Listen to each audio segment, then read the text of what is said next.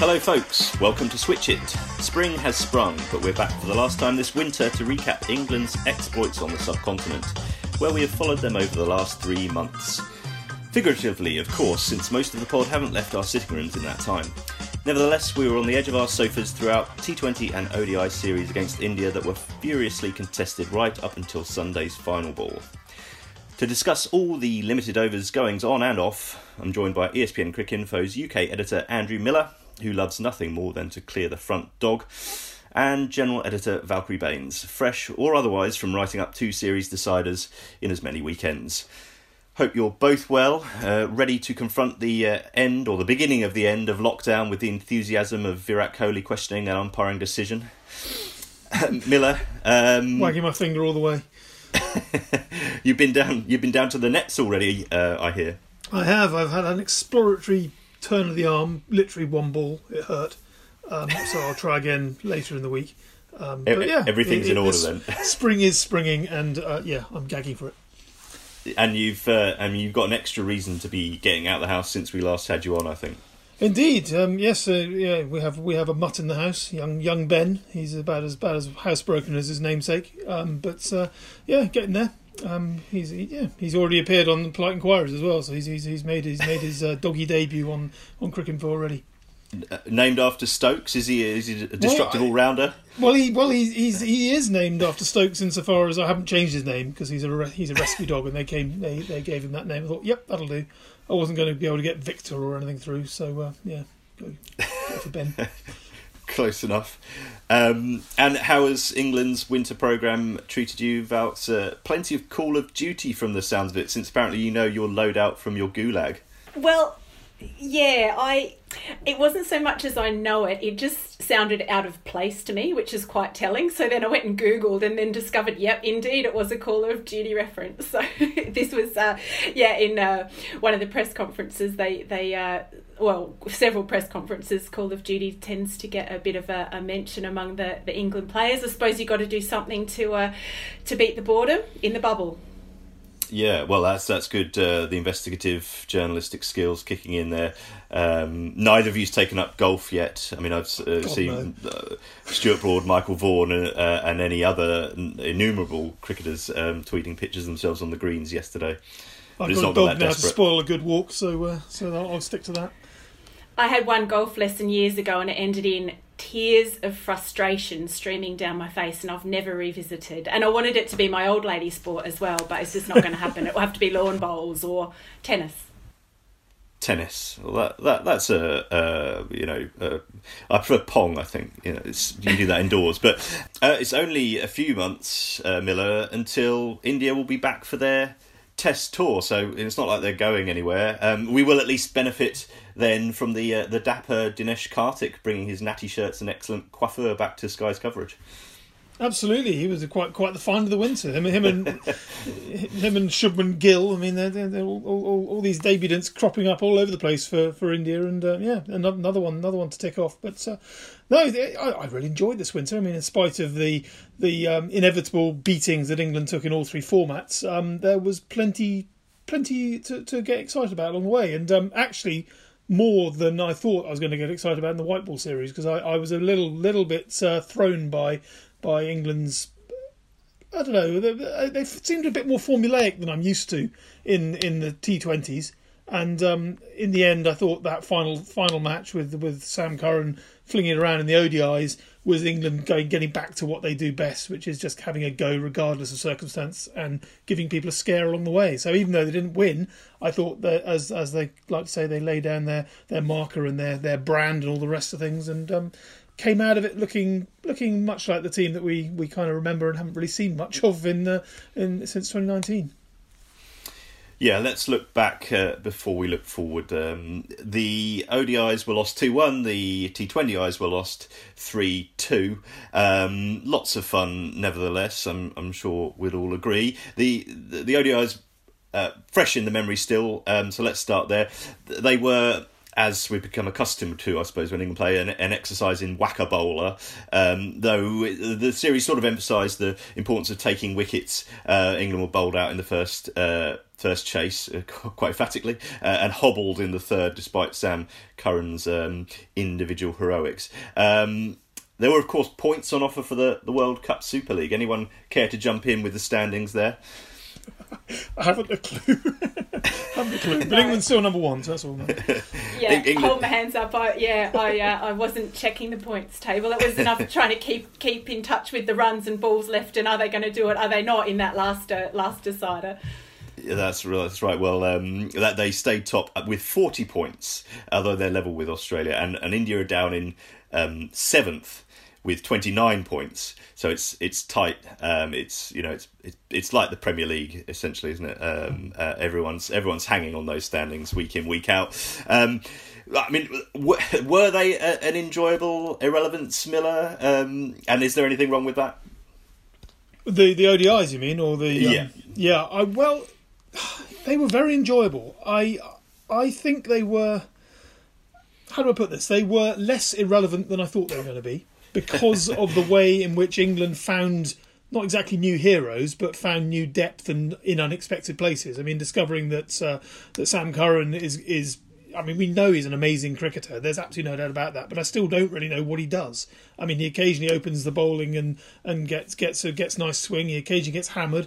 He always has a good eye for the ball and tonks a few sixes. But I've never seen him sort of put it all together in one big package like that. I think his previous highest ODI score was 15, I think, before that, 95 the other day.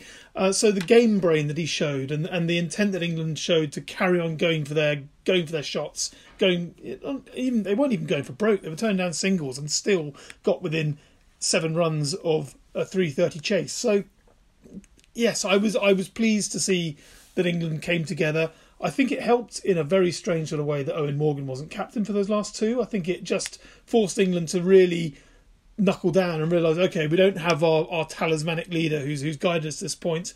We have got a very new look side here. We've got, like guys like Reece Topley, who I was very impressed with the way he fronted up. He looked a bit raw at times, but I don't think there's any harm in that. He's got all the variations. He's certainly got the technique and the skills. He just needs to have the fitness. Touch wood, that will remain. There was enough evidence of England's broad base in white ball cricket to justify the slight sort of chopping and changing, and it's been pushed to the margins clearly since 2019, because 2023 is still a fair way away. But I liked it. I like to see that England still have the go-get mentality at the top as well, and a few new faces coming through to pick up the thread that was kind of dropped rather dramatically after 2019. I agree. I think it was the case of sometimes when you're watching, particularly after 5 T20s, you then go and watch 3 one-dayers, and at times you do think, oh gee, this format really is quite long now, having got into the rhythm of T20s. But I do agree in that I think this ODI series in particular, changes were forced on them because of injury and what have you, and I think that they did discover people and skills and ways of going about things when they had to that can easily be transferable for the T20 World Cup. I don't think it can have done them any harm whatsoever.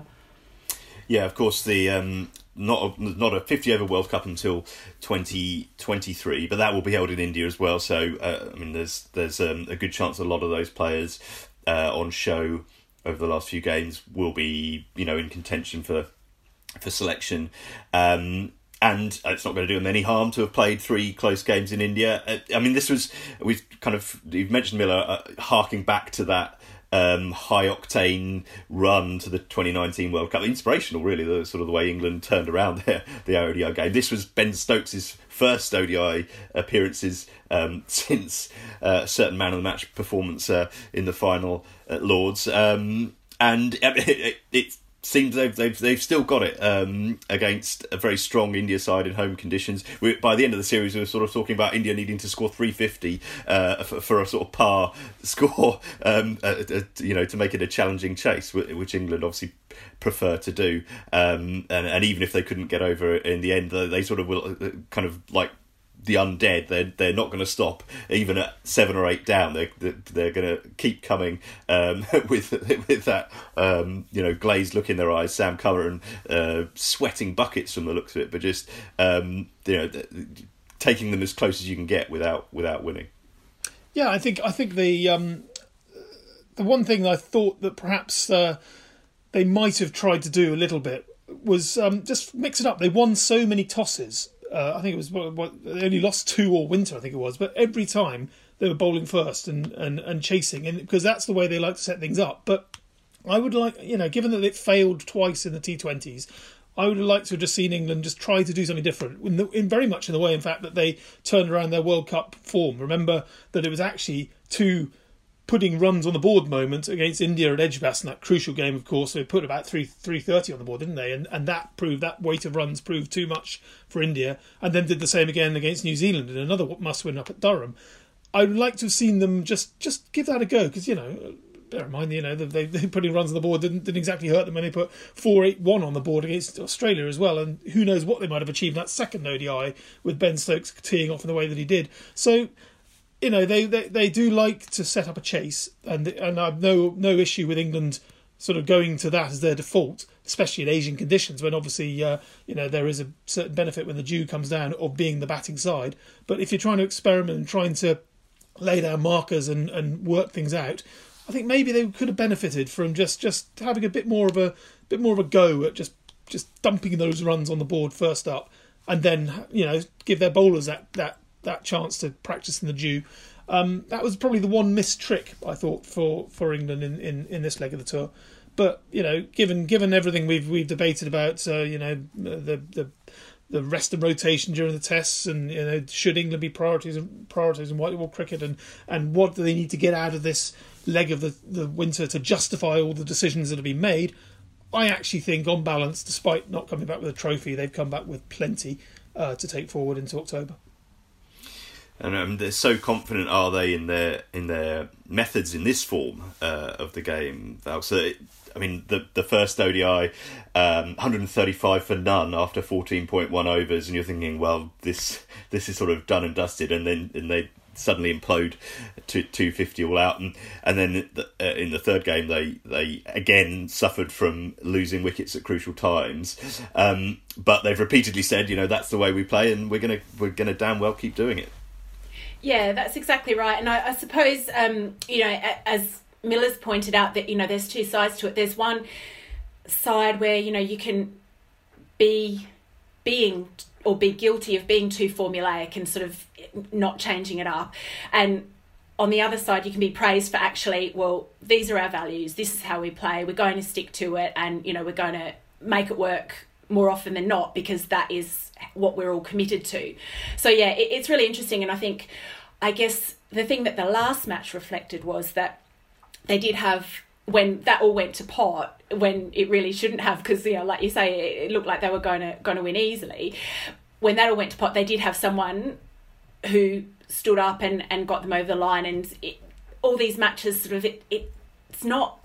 I think the one day series, it wasn't necessarily like an all-in strong performance. It was like someone stood up here and there and produced the knock that was needed. And I think it's interesting because they've got a fairly set batting lineup, and we talk about the depth that they have. And I guess the upside of that is that if you bat deep, you should have someone, at least one person that, if not 2, as in the second ODI, that comes through and produces what's needed. Not quite in the case of that second match, but certainly in the third. So I think it's interesting that this allowed them to show that they've got someone who can step up when needed, at the time. Yeah, and Miller, the sort of England's pedal to the metal approach has shifted the spectrum for everyone else in some ways, because India are having to respond to that. India, arguably, the best side in the world, or one of the best sides in the world, alongside England, certainly in their own conditions, and will be favourites at a World Cup on their own soil, you'd think. But they are recognising that if England are going to be scoring or able to chase 330, 350 regularly, then they're going to have to score 360, 370, and that's affected some of their thinking, some of their selection, some of the sort of importing of IPL hitting talent, which there's no shortage of. But yeah, we saw that as the series went on. Obviously, unfortunate injury suffered by Shreyas Iyer, but Rishabh Pant coming into the side didn't hurt their chances of adding a bit more pongo. Yeah, I was intrigued by where India are at, to be perfectly honest, because they do see Kohli was very full before the T20s, very full of this new bold approach they were going to go with, and they didn't really come up with it, to be perfectly honest. I mean, they have got such phenomenal finishing power with the Pandyas and Pant and all these other guys who can just ping it in those final 10 overs that they don't need to go hell for leather. But at the same time, you saw Pandya's face after they'd put 330 on the board in that final match. He was gutted. He realised that they really needed 390, 400 to be a par score against this England team, which is incredible. And if England had batted with anything like the depth in terms of each individual batsman batting for a while rather than the depth of the length of the tail, they'd have won that easily. I mean, the fact is, how many singles were turned down late on when Mark Wood was batting alongside Curran? If it had been even Adil Rashid batting for another 5 overs and being capable of knocking the single and getting Curran back on strike, England, I think, would have walked it. And that's an extraordinary thing to say. So India are a little bit caught in between the sort of deferring to their legends, deferring to the great batsmen. KL Rahul is a fantastic talent, but he had a bit of a shocker this series, albeit he scored a very fine 100 and did all of his cup deers business. But that in itself is a recognition that he's feeling the pressure, and he knows that there is this wave of young talent coming through. Ishan Kishan barely gets a look in after that first performance. Sri Kumar Yadav, he's another who's just gagging to get involved, and at the moment they've got so many guys queuing up to get into this lineup and really enhance it and take it to the next level, but they can't quite muscle the way in. So fascinating position to be in. I mean, it's a bit like England having an embarrassment of riches, but slightly different balance. I mean, at some stage you do suspect they're going to have to make a decisive switch one way or the other, because otherwise, if they get too close to a world tournament and they still haven't quite decided, are we this new India who are going to go hell for leather from the first ball, or are we still going to trust our tried and tested at the top of the order and let the guys at the bottom do the heavy lifting?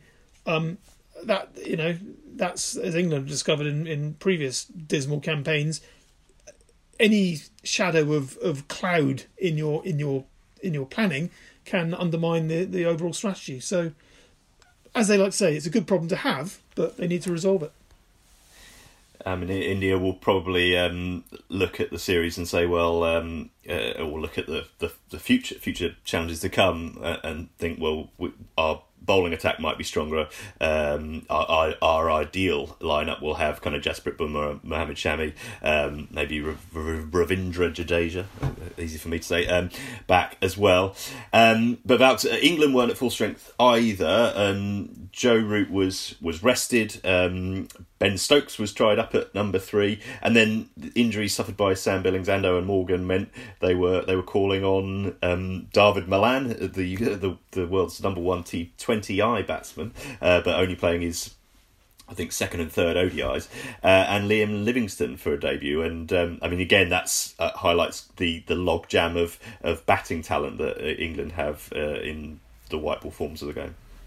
Yeah, it does. And I guess this goes back to what I was saying earlier, and which Miller, I think, articulated a bit better than me, but just having that batting depth and that embarrassment of riches, so to speak, it's one of the ways it works, a key way in which it works, is that if others fail, you've got someone to jump in and step up and do the job. And I think it was really good to see Malan get his 50, given that he's played so little in this format, there's no reason why he shouldn't, given a chance and given his his T20 prowess in the internationals. There's no reason why he shouldn't be able to do a job. So, I mean, he's more than handy as a backup ODI batsman there. And then, like you say, Liam Livingstone, he batted really well, and sort of given his chance, was called in and took the opportunity. And I think one thing about these, the bubbles and having the rest and rotation policy, it's controversial, but one thing I think it illustrates is that whilst it works for the guys who are there all the time playing a lot of cricket and needing a break, it works for them, but it also works for the guys that are on the periphery, desperate to get a game. They can spend 3-5 months in various bubbles, during periods of the year and not play a game. When they get a chance, they're just desperate to show what they can do. And I think that's a nice byproduct actually of having these expanded squads and guys that are in the bubble travelling and not not getting a go. When they do get it, sure, there's pressure that they're not match fit, but they're going to be desperate to show what they can do. And I think that's a nice sort of byproduct of that policy, and that may well bear fruit for the future.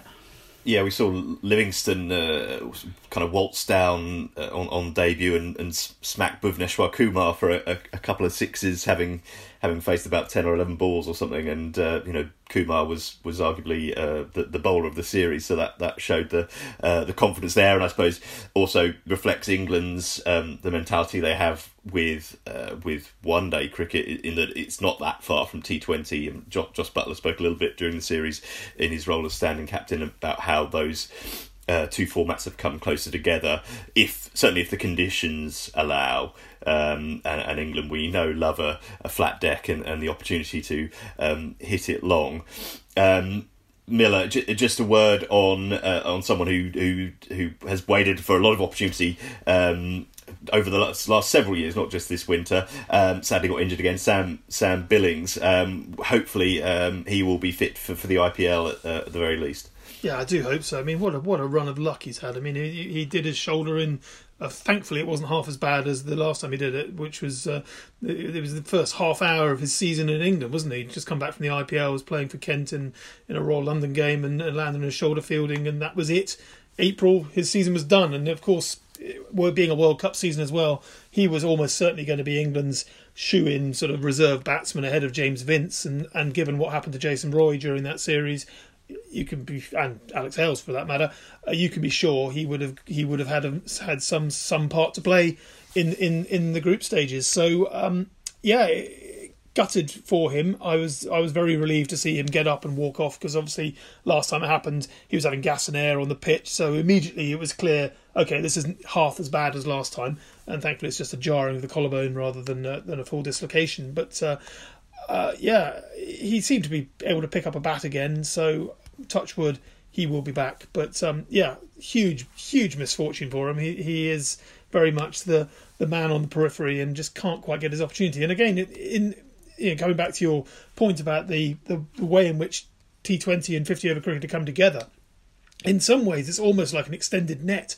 for these guys in the middle order, because the one big problem that England have got when it comes to their huge depth in 2020 cricket is half that depth never gets a look in. I mean, Ben Stokes was hugely peripheral during the T20s, and therefore pushing up to number 3 in the ODIs, and on one occasion obviously it comes off magnificently, but on another occasion he comes in after a huge 135 run partnership, so therefore there's 25-30 overs left. It's almost as though he's come into a fresh canvas in a T20 game. It's like every guy coming in at any given point of its 50 over match can sort of flick the switch and say, okay, I've got X number of overs left, I can treat this very much as I would if I was coming in the T20 World Cup. So it gives an opportunity to access the depth that England have got, that they simply won't get if they come off as they should at the top of the order, if you see what I mean. If Josh Buttler and Johnny Bairstow, or not even Johnny Bairstow anymore, Josh Buttler and Jason Roy come off in the first 10-15 overs of a T20 game, you're not going to see Owen Morgan, you're not going to see Ben Stokes, you're not going to see Sam Curran if he's got a look in, and they'll just be gathering dust on the sidelines. Again, another reason why, much as it pains people to get to admit it, allowing England to treat the IPL as part of their winter, and factor in the rest of rotation and during the Test matches to allow them to stay out in India is absolutely the right thing, because England don't often have an opportunity to say they are the best in the world at something. This white ball squad that Eoin Morgan has produced over the last 5 years is, I would say, the best single sport team that England have ever produced. I mean, show me another team that has achieved more. We've only won the World Cup in rugby and football once, and on both occasions, those teams, I guess, arguably the footballers managed to dribble on to 1970 being half decent, but the rugby team went to pot overnight. 2005 Ashes team went to pot overnight. This team is sustained. This team is a good team, and I think they were very unlucky actually with the timing of the pandemic, because if they'd gone out to Australia this time in November, with the guys who've smacked through the line, hit through the arc on true pitches and clear the ropes every opportunity. We saw what happened with the numbers that were racked up by English players in the BBL. I think England would have walked this World Cup, T20 World Cup, if it had been Australia. Now they've got a chance to take on a T20 World Cup in India. It's a much tougher opportunity, much tougher. But you've got to give them that opportunity. Surely it would be remiss for England to get to the best team in the world and then say, oh, well, we've already done it in 50 over cricket overnight, saying, well, 50 over cricket, whatever, it's now the Royal London's just a feeder game for the 100. I mean, okay, we've already put that one to the back burner. We can't do that with every single one of our white ball teams. That would just be a complete waste of effort and a complete waste of legacy. So I'm all for letting this team try to be as good as it can possibly be, even if it does mean in the short term we might not have the absolute best side available to take on India in a Test series. But at the same time, look at the guys like Dan Lawrence coming through. They took opportunities and Ben Foakes, as Valkyrie's point, very good point earlier about these guys who've been sitting in the bubble gathering dust and gagging for their opportunities. You can't dispute that it enhances England's reach if certain key players are missing from time to time to allow others to show what they can do. So all in all, I'm more impressed with how England have got through this winter than their results show. And who knows, the fruits can only be born when it comes to white ball cricket, when it comes to the trophy matches, and those are coming up in 6 months' time, not right now. I think too, just on that point with the players, waiting in the wings. I think for them, bubble life isn't as hard. For the guys, where it's a bit of a slog. They not really a slog, but they're away from their families and what have you for long periods of time, and they're having to perform at the top level constantly. For these guys who are waiting, they'd do it for another 5-6 months if they had to, if there was the carrot of getting a chance to play for England, for one of the, few times that they've had a chance to, they'd do it more and more. So I think, they probably approach bubble life with a bit of a different mindset. And it's probably easier too for the guys that don't have young children and that sort of thing. That's obviously an important thing that, they need to bear in mind. But yeah, for these younger guys that, haven't got young families and what have you, and who aren't getting a go, they'll gladly stick it out, I think, for a lot longer in the bubble to get that chance, and that's going to make them more hungry as well. Well, Matt Parkinson might have to stick it out for another 5 or 6 months to get a game the way his winter turned out. We'll focus a bit on the T20s specifically. That series was of greater significance with that World Cup in India, not far down the line now. Eoin Morgan had pretty much a full strength T20I squad at his disposal. Not something he spoke before the series about Joe Root's troubles in not having his best Test team. Morgan has often had to do without players, even though England have put greater emphasis on white ball cricket under his tenure. I suppose in sort of 2015, 2019, it was 50 over cricket particularly that they were focused on, and they got their heads around that after generations of not really knowing which end of the bat to hold. But now, number one in both white ball formats, they were going up against the number 2 ranked side in both white ball formats, but India in their own conditions. They went at it like they're their lives, if not their IPL contracts, depended on it. And Miller, we certainly had confirmation that England were better at tonking a white ball around Ahmedabad, the Narendra Modi Stadium, the Modium, better than they were a pink or red one. Yeah, at some stage, someone has got to just sit down with Johnny Bairstow, say, or any of these multi-format players, and just get them to distill the difference between batting against spin in Test cricket and batting against spin in white ball cricket, because it's obvious that there's a huge difference. The field placings, the attacking lines, the fear of what would happen if you play a false shot. I completely understand there is a world of difference between the two, but how England can treat Kuldeep Yadav with such contempt in one form of the game and find Axar Patel and his non-spinning spinners such a torture in the other is baffling. And it was extraordinary to witness. I mean, talking of Parky, I do wonder whether the fact that Kuldeep Yadav and his slow spinners were getting tonked absolutely everywhere was a very good reason why England didn't trust him, because he's not exactly the quickest spinner that they have in their bags, and I suspect the treatment he received in the on the quiet in net sessions all through the winter was obscene. But we'll never know because no one was there to witness them. But I digress a touch. But yeah, going back to their basic attitude, go for it. Absolutely go for it with no holds barred and no regrets. And it came a cropper a couple of times. They came together superbly on a couple of other occasions, and most encouragingly, actually, for their prospects going forward, the stars of this particular show were their bowlers rather than the batsmen. I mean, watching Mark Wood and Jofra Archer dovetail in the way they did, with Adil Rashid, occasionally being thrown a new ball over in the power play, and otherwise just being there as a sort of ace up Morgan's sleeve as always.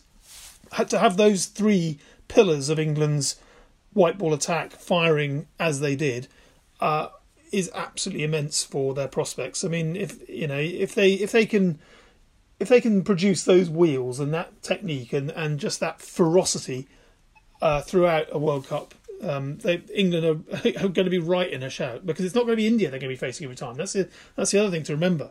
India are a very, very good team and got the better of England here, but it doesn't have to be India that England face in the crucial games. West Indies are perfectly capable of doing a number on any team, but England are capable of doing a number, and I suspect, having given what happened at Kolkata 5 years ago now, England will be all the wiser to West Indies' methods of, Jos Buttler, in fact, has talked about following the West Indies method of not so much keeping up the strike rate, but targeting the six-hitting opportunities and catching up when you can. They're a wiser team. They're older, they're wiser, they've been around the block. Jofra Archer, fish tank injury regardless, is the MVP in the IPL, which effectively has anointed him as the best white ball cricketer in the world. They've got the tools, and there was plenty to be excited about. The only thing, again, coming back to my slight regret from England's perspective, is that the fact that they didn't have the World T20 in Australia last winter. I remember Owen Morgan being asked sort of what his future plans are going to be, etc., etc., and he was very coy about his retirement plans and how long he had left in the game. But it was fairly clear, I think, from Morgan's sort of intimations in the aftermath of the World Cup, that he wanted to take England to Australia, win the World T20 in Australia with his team, and then take a view on where his career stood. Had he achieved his legacy? Was it time to hand over to Jos Buttler? I mean, he's got very little left to prove, let's face it. He's had an incredible career. He's won something that no other England captain has managed, and he's got his horse racing to go back to, and he's got plenty off-field interests. So, it's part of me, I happen to think that Morgan is the best England captain we've ever had.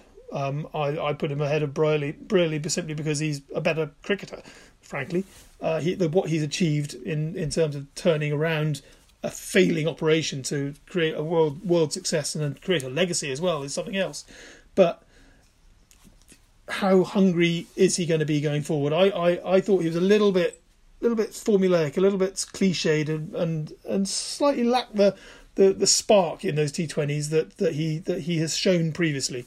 And maybe there's a time and a place for spark. Maybe this was all really about learning hard lessons, learning that Tom Curran is really badly out of form, for instance, and we maybe just need to give him a chance to fail, and if he fails, fine, we'll move on to someone else. Maybe that's what this is about, because it's very ruthless in that respect. But I just watching that space a little bit, because there's a lot of younger guys coming through, and I'd hate to see him go, but every good thing ends, isn't it? Well, this wasn't where I was expecting the conversation to go, but the end of the Eoin Morgan reign, we'll have to talk about it at some stage. It probably was a concern that by the game 5 of that series, with you talked about the importance of the bowlers. This is perhaps England's best T20 attack. Or strongest, in those conditions. Certainly England's feeling about it, but they got taken for 224 for 2 in that final game. Possibly Archer feeling the effects of his elbow, or the fishy finger incident. We're learning more and more about day by day. But they went around the park in that decider when you would have, I guess, hoped for a crescendo of a performance to finish the series. Given they had shown up so well, particularly Wood and Archer, Valkyrie, the importance of pace in this form of the game, the importance of being able to surprise batsmen, and it has a sort of a twin benefit, because it's hard. It can be hard to score off. I mean, it can travel as well, I suppose. But Archer had the best economy for England in the series, and he was the leading wicket taker. Wood too proved that England could take wickets in the power play and stop up the run rate. But that's been a bit of a problem for them in this form of the game over the sort of preceding couple of years, even though they are the number one ranked side. When perhaps you're relying on David Willey, Tom Curran, Chris Jordan with the new ball, they've struggled a little bit for wicket taking ability. So Wood and Archer, you'd think, are nailed on as the ideal new ball pair, as they were in the World Cup in 2019. But they've got to be looked after. We know all about Wood's history of injuries. He played 4 out of 5, I think, of the T20s. He was rested for one of the ODIs. Archer went home for the ODIs. His IPL participation's in doubt. He's had this operation on his finger. So it's going to be a real juggling act throughout the next 6 months, the summer, the IPL in India, then a home summer, the launch of the 100, tests against India, and then this T20 World Cup and the Ashes thereafter. So quite a job to keep these two gun bowlers fit. Yeah, that it's absolutely huge when you run through the calendar, isn't it? But I guess that's pace bowling, and it always has been, really. I mean, these two guys aside, yes, they have both now got a bit of a history of injury, but pace bowling's always had to be managed. It brings with it that intimidatory factor, particularly with a guy with Wood's speed. I mean, batsmen are going to back themselves to face the paceman, but that's one of the pure elements of pace bowling, is he brings that pace, and that has an intimidatory factor to it. So I mean, there's that, and those two bringing the wicket taking ability as well. That's pace bowling. But on the flip side is you've got to look after them. You've got to manage them, and I think talk about rest and rotation. You've got to have guys that can come in when those guys are being rested, and I think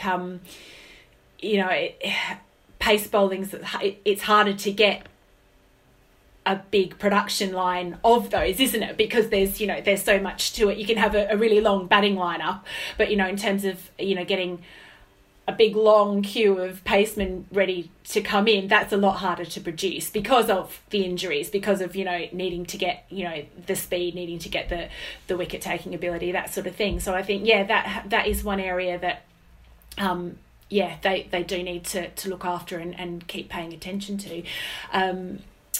Yeah. Ollie Stone maybe getting a sort of a fast tracking back into the white ball set up before long. I mean, I guess they'll see how he goes during the summer, in particular in the Blast. Morgan sort of intimated he didn't expect to have his full strength squad at his disposal again for through the English summer. So we'll see who might come into the mix. Reece Topley didn't get a game in the T20s, Miller, but had a decent showing in the ODIs. And I guess the main winner was perhaps Sam Curran, who played every white ball game, and we discussed his impact with the bat in that third ODI. But he edged out Moeen Ali in the T20 side in that sort of pivotal number 7 role where you're maybe only going to face 5-10 balls and you maybe only bowl 2 overs. Curran bowled 10 overs across that the 5 T20s. But I mean, do we think that he is now ahead of Moeen in the queue there, or was this more that Morgan was taking an opportunity to have a good long look at Curran in these conditions? Yeah, it's fascinating, isn't it? I mean, it's not as though Moeen was had been overexposed all winter and you thought, yeah, let's try someone else. It was really interesting to see that Moeen didn't get a look in the T20s, but actually when he came back after a slightly ropey first ODI, he put in 2 very good performances. I thought. So I think he's right back in the mix. I thought the way he bowled, certainly that 10 overs for 47, very old school way of going about it. It was almost like a spinner's statistics from 1995, say. But I mean, if you can get away with not conceding boundaries in a blizzard of sixes like that, you've done your job. And then, of course, the alleged wonder ball that bamboozled Kohli. I mean, moments like that aren't going to do you any harm. He's got an IPL to come as well to hone his game and get back in the mix. But so I don't know. I from thinking that he was done, frankly, when he was ignored for the 20 overs and then had a pretty poor first ODI. I think he's not done. I think there's enough to see there.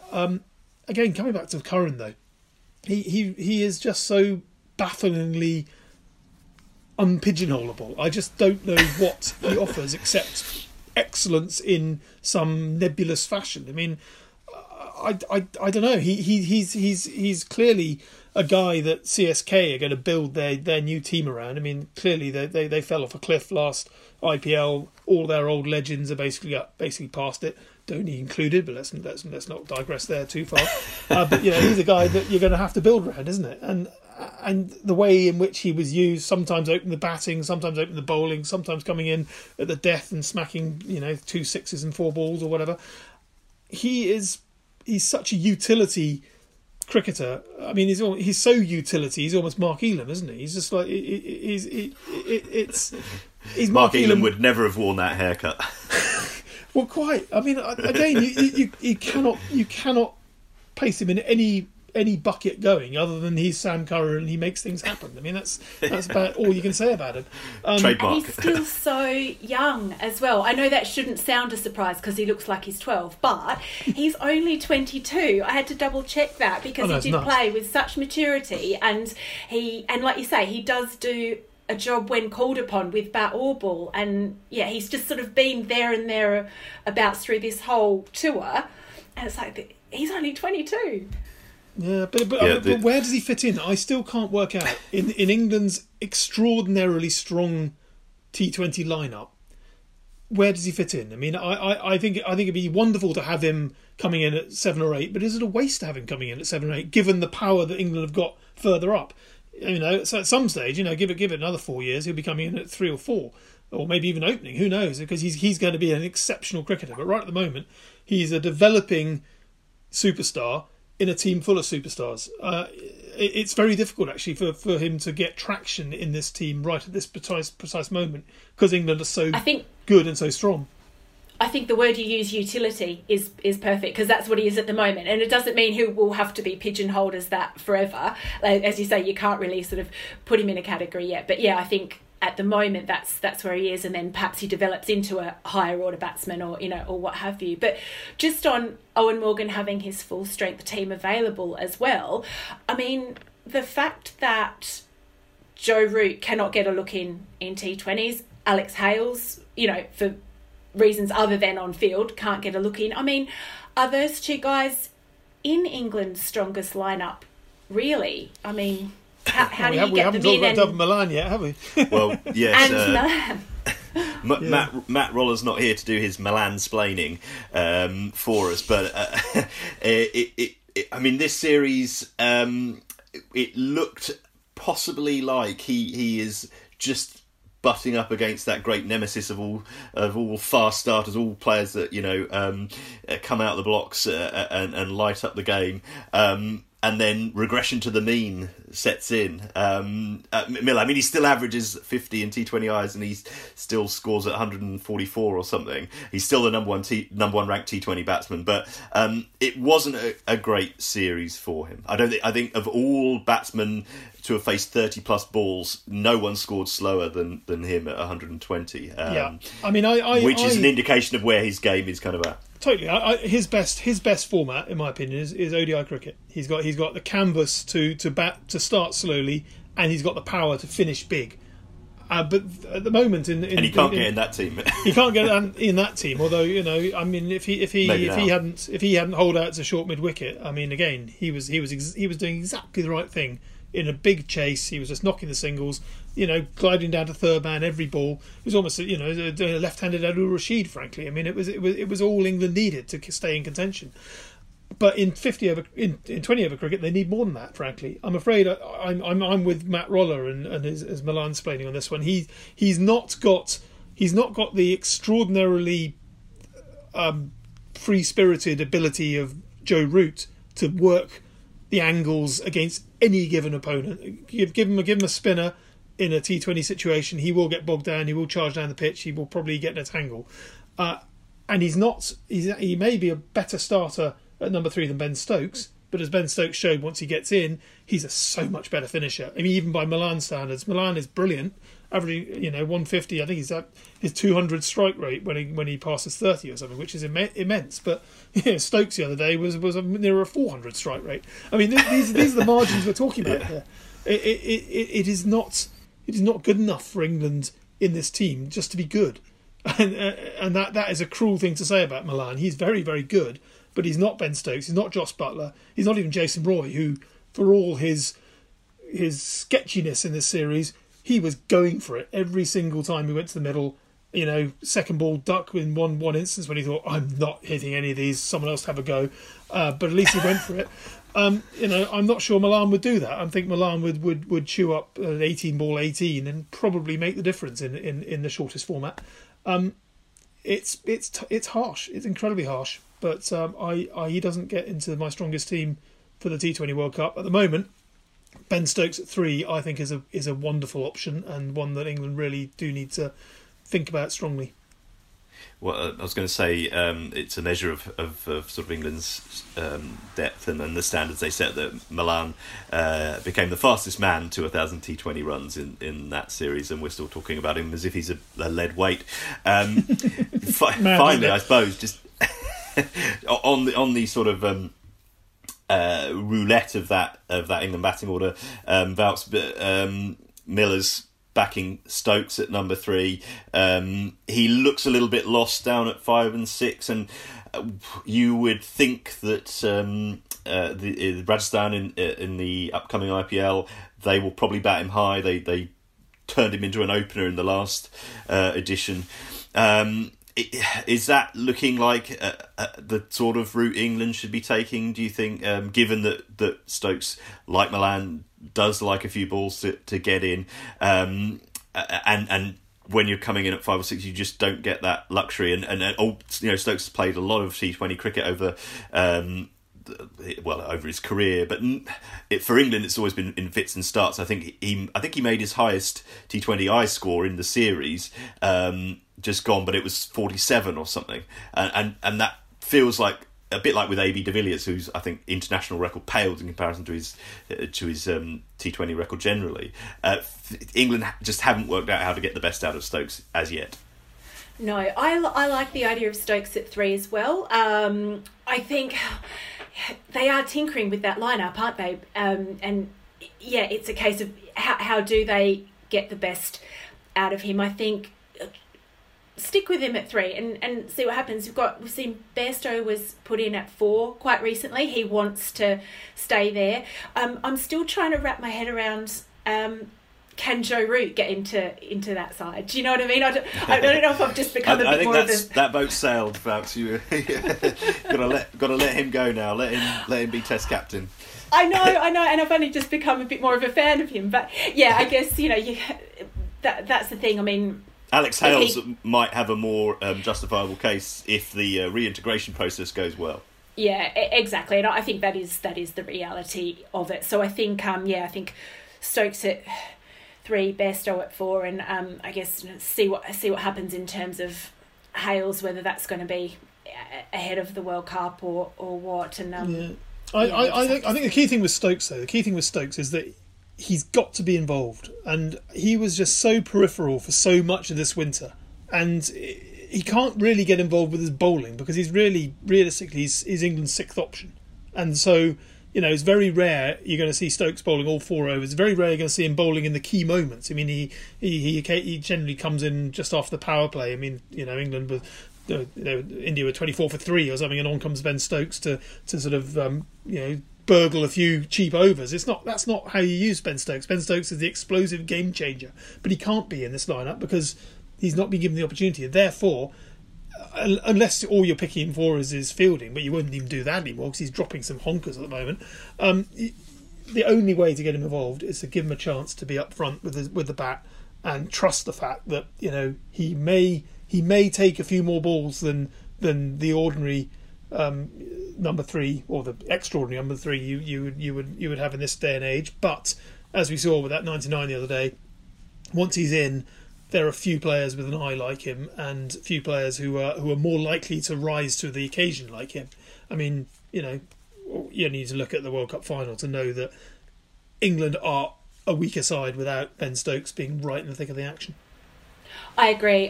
That's exactly right. And I think, and it's not like England are short of finishers or someone who can come in down the order and do what's needed to be done there. Yeah, Stokes' final blast in that 99 in the second ODI, was it 49 runs off 11 balls, I think, before he took one behind. That's the sort of output England need to try and coax out of him in the shortest format. I suppose just to recap on the winter as a whole very quickly, it's been quite a long old slog in some ways. You go back to the end of November, December, when England were heading out to South Africa and then heading back rather more hastily than they intended, having only played 3 T20Is, but then test victories in Sri Lanka, a solitary test victory in India, followed by a few rather heavier defeats. As ever, the white ball looks a lot stronger. The test summer will be one of perhaps making do with resources and bubble restrictions and all that sort of thing. Albeit that's going to be tough to do against an opponent like India. Or New Zealand, no less, but who are the first opponents and still I think the number 1 ranked side in the world. But with an Ashes year, an Ashes winter to come, there's plenty to be working on there. So I mean, it's probably Joe Root is the one who'll be looking ahead to April and May with particular enthusiasm. Miller as he gets stuck in for Yorkshire, the start of the county championship. Yeah, absolutely. I mean, just pick you up on one point there. The notion of making do. I think we need to change the discussion around Test cricket at the moment, because it really is not a case of England making do with the breadth and depth of options that they are creating. I mean, Dale Steyn said it best in a Twitter post the other day. England are creating, through this rest and rotation policy, I think they're creating an amazing army of cricketers, I think were his words. And I hark back to the last time England won in Australia. Who were the 2 crucial players? I mean, leave aside Cook and Peterson, and Trott maybe. Who were the 2 crucial players? I would argue Chris Tremlett, James Anderson's 24 wickets. Chris Tremlett and Tim Breslin. Yeah. Chris Tremlett and Tim Breslin. They came off the bench in the 3rd test and the 4th test. They reinforced England when Stuart Broad had gone home, when Stephen Finn had been subbed out of the side for being too expensive. Anderson couldn't do it all on his own. Those two guys were effectively rotated into the team, and England won the Ashes thanks to the bench strength that they had developed over the course of the previous year. And they didn't even use Ajmal Shahzad, who was another guy who was waiting and gagging to get involved. I don't see any issue at all in England expanding their options, trying out Overton, say, or I was speaking to Toby Rowland-Jones. He's probably a bit too late for him to make a comeback at the age of 33, but you never know. He was very nearly an Ashes pick 2017. He would have been, but for injury. You got other guys who are coming through. There's a whole load of people who Ollie Stone we've mentioned in passing. These guys have got to get opportunities. They've got to be given a chance at Test level in these circumstances, particularly with lockdowns and all the other things that have been discussed ad nauseam. And if come the Ashes, England have got a wealth of guys who can come in and come out. Mark Wood and Jofra Archer among them. Mark Wood is not going to play 5 tests, let's face it, but he may play 2 absolutely critical tests. Jofra may play 2 critical tests. Anderson may play 2 critical tests. I don't think it's an issue that England will not be fielding the same 11 every single time in a test match. Test matches have got their own dynamic, they've got their own narrative, they've got everything you need is there contained within the 5 days of a test match with 11 players on the pitch going hammer and tongs. It doesn't have to be the same 11 players to be a spectacle that's worth watching. We've got Ollie Robinson at Sussex as well. I mean, he spent time in the bubbles during the West Indies and the Pakistan test last year. He'll be one of those guys that he'll be desperate to have a go if he can get one. Absolutely. I mean, and these guys have been champing at the bit all winter to get stuck in. You've got to give them a chance. Even Ben Foakes, you never know. He may take the crucial stumping at Sydney that wins the Ashes, and he'll only have done it because he'll have had a chance to remind himself, yeah, I can do this. I can play Test cricket.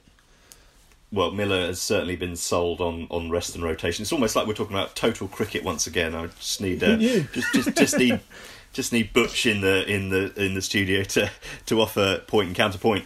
I tell you what though, but I mean, talking of rest and rotation. I mean, I was brought up in the summer of 1989. England picked 29 they were resting players. and rotating quite a lot. Were we resting and rotating, or were we just inept? Either way, it wasn't the same team that took the field every single time. It didn't stop it being an England Test cricket match that I was watching, even if it was Martin Moxon and I don't know, Gladstone Small and Kim Barnett. I mean, it still counts.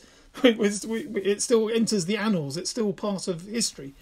Well, we're surely not far away from white ball and Test tours being conducted concurrently. In different parts of the world. Within the next 12 months, a year, it's bound to happen the way the schedule's going.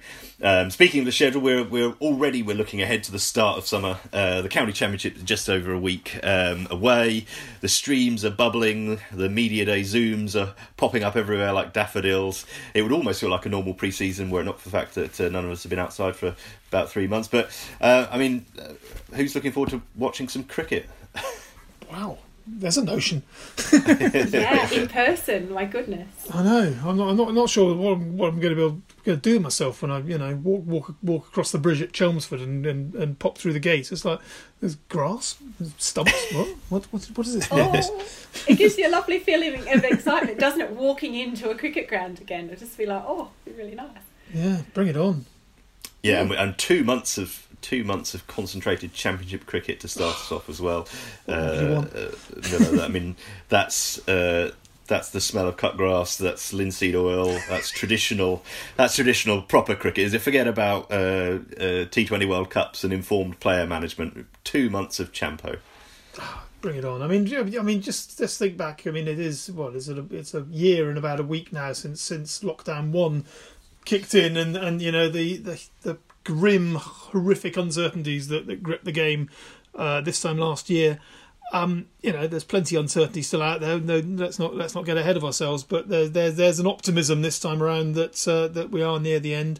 And even if we aren't near the end, we've already got proof from what was achieved last summer, not just at England level, but with the Bob Willis Trophy, the Rachel Hayhoe Flint, all the other things that went so very well for cricket last year, are proof that whatever is thrown at us this year, we will get the game, and it will happen, and it will be fun, and I've said it before, I'll say it again, I don't think there's a single sport in the world that has done better than cricket in maintaining standards and maintaining integrity in really tough circumstances. That battle between bat and ball.